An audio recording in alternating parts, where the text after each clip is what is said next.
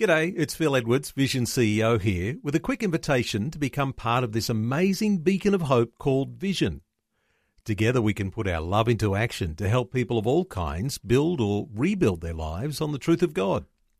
Please consider the part you can play during our upcoming Visionathon appeal, remembering that it's your support that makes Vision possible, including this podcast. Jesus said, "If you hold to my teachings, you are really my disciples. Then you will know the truth, and the truth will set you free." The church that I once pastored opened a counselling centre in a shopping mall. I introduced myself to the neighbouring shops, and one of the ladies said to me, "Are you qualified to counsel?"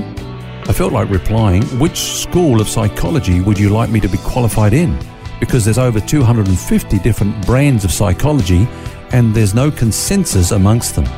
According to Christian counsellor Selwyn Hughes, studies have shown that, quote, Christian laypeople and non-professional counsellors are sometimes more effective in helping people with their problems than those with long years of professional training, unquote. He quotes a survey by Robert Kharkov that compared results from those counselled by trained experts with those counselled by non-professionals. People who were counselled by laymen improved as much as those who had been counselled by professionals, and sometimes even more. The fact is, it's the truth that sets us free.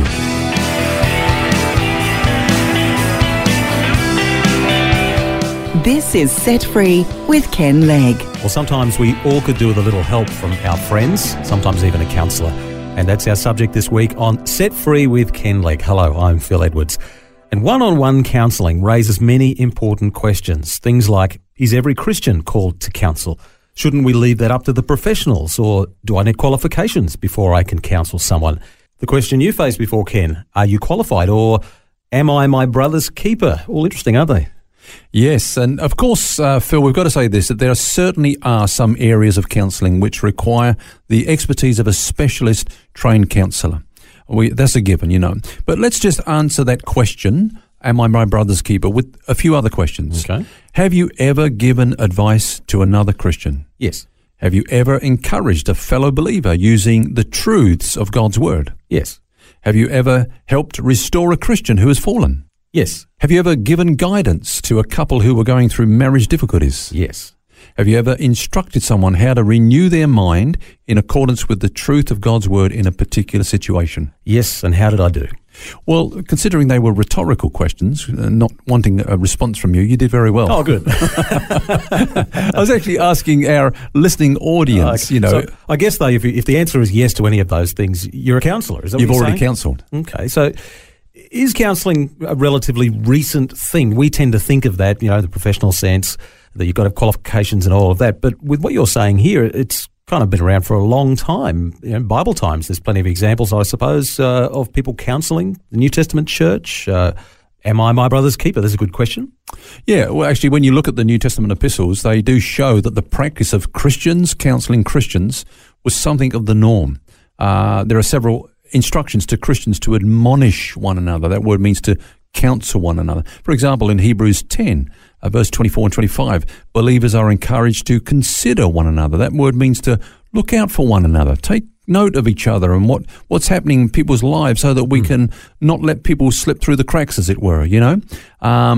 In that particular church, by the way, Phil, you know, there was a practice of forsaking fellowship. So the writer of the Hebrew goes on to say, not only consider one another, but exhort one another. And that word actually means to encourage one another, to beseech or entreat one another, to speak into one another's lives, you know. You got that situation in Galatians chapter 6, where Paul says that if somebody's been overcome with a particular sin, you who are spiritual, restore such a one in a spirit of meekness or gentleness.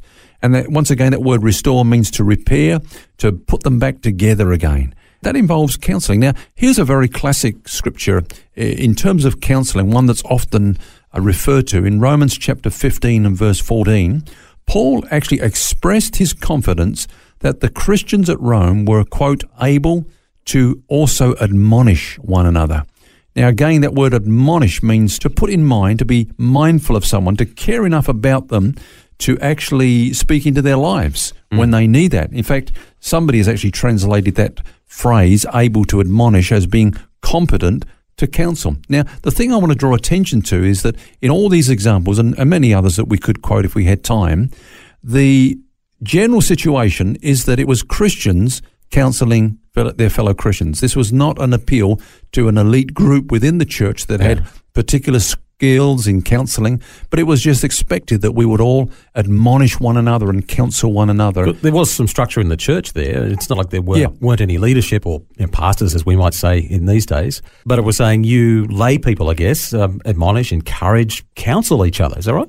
Yes. Okay, well, how do you know if you're competent to do that? Because different people, different levels of maturity and so on. Have you got any general advice for that?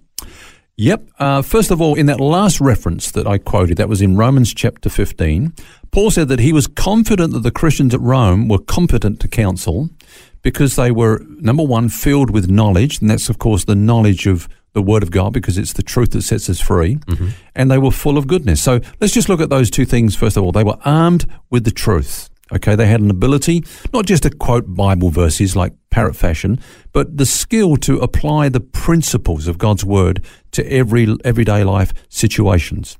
Paul says to the Colossians, he says, let the Word of Christ dwell in you richly in all wisdom, teaching and admonishing one another.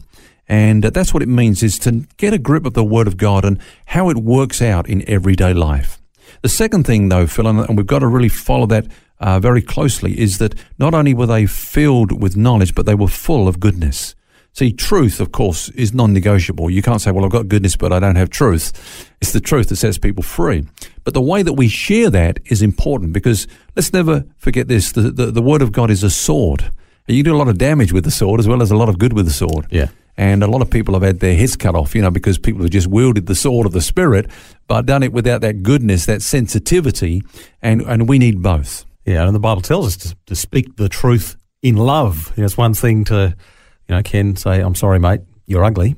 But I would never say that. Yeah, say nicely. Oh, that's right. That's different. I'd say with a smile. But you know what I mean. The knowledge of truth and a good heart, the two basic things. That's what you're saying, isn't it, as far as qualifying us to counsel? Yeah. There's one thing I would add to that, Phil, and it's this. A Christian counsellor is someone who is healed and made whole. Okay. Paul says this to the Corinthians. He says, we comfort others with the comfort with which we ourselves have been comforted with. Let's paraphrase that. The best equipped people to minister to individuals in need are those who have gone through similar problems and have discovered God's grace in the midst of them. So it's not suffering in itself that qualifies us. It's discovering God's answers in the midst of those sufferings that we go through. Let's say, for example, and God forbid, but let's say, for example, somebody comes to me for counselling and they've just lost maybe a little child. Well, I've never gone through that experience. I've never lost a child, And maybe if there was somebody in my church that had gone through that experience, the best thing for me might be to put them with that person. Yeah. Because those that are going through that experience right now would be asking questions, is it possible to ever walk through this, to come out of this, and they've been there. Hole. And yes, and they've discovered God's grace and his faithfulness to them, even in the midst of that terrible trial. And so out of their comfort, they're able to comfort others. Now, let's just use an analogy here, Phil, as we finish up. You remember the Good Samaritan? Yes. Wherever he went, he took wine and oil. And, of course, he was the one that ministered to the man that was in need. Now, you look at those two things. Let's try to spiritualize them for a moment. Wine is made from crushing grapes under human feet. Now, many of us have had that experience where we felt crushed under human feet, where we felt just trodden upon. We've all gone through it. Here's the question. How has it left us? Have we discovered God's grace? Have we found healing in the midst of that? Have we come out bitter or better? Yeah. Because if we have discovered God's grace and his healing in that, we've got something to offer others. Now, what about oil? Oil, of course, it was made from crushing olives between two stones. That represents the trials that we go through in this life. And again, we all go through trials, but how do we handle those trials? Do we discover the sufficiency of God, God's grace in the midst of those things? Because if we do, we can emerge from those. We've got a message to share with others that are going to help them as well. So talking about qualifications, Phil, the question I would ask is, have our sufferings equipped us to minister to others?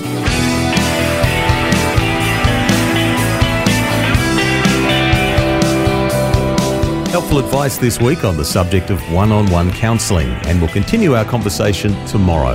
Until then, remember, you don't have to carry that baggage. God wants you to be set free. For books, DVDs, small group studies and other resources from Ken Legg and details about Ken's ministry, visit the Vision Christian store at vision.org.au. That's vision.org.au.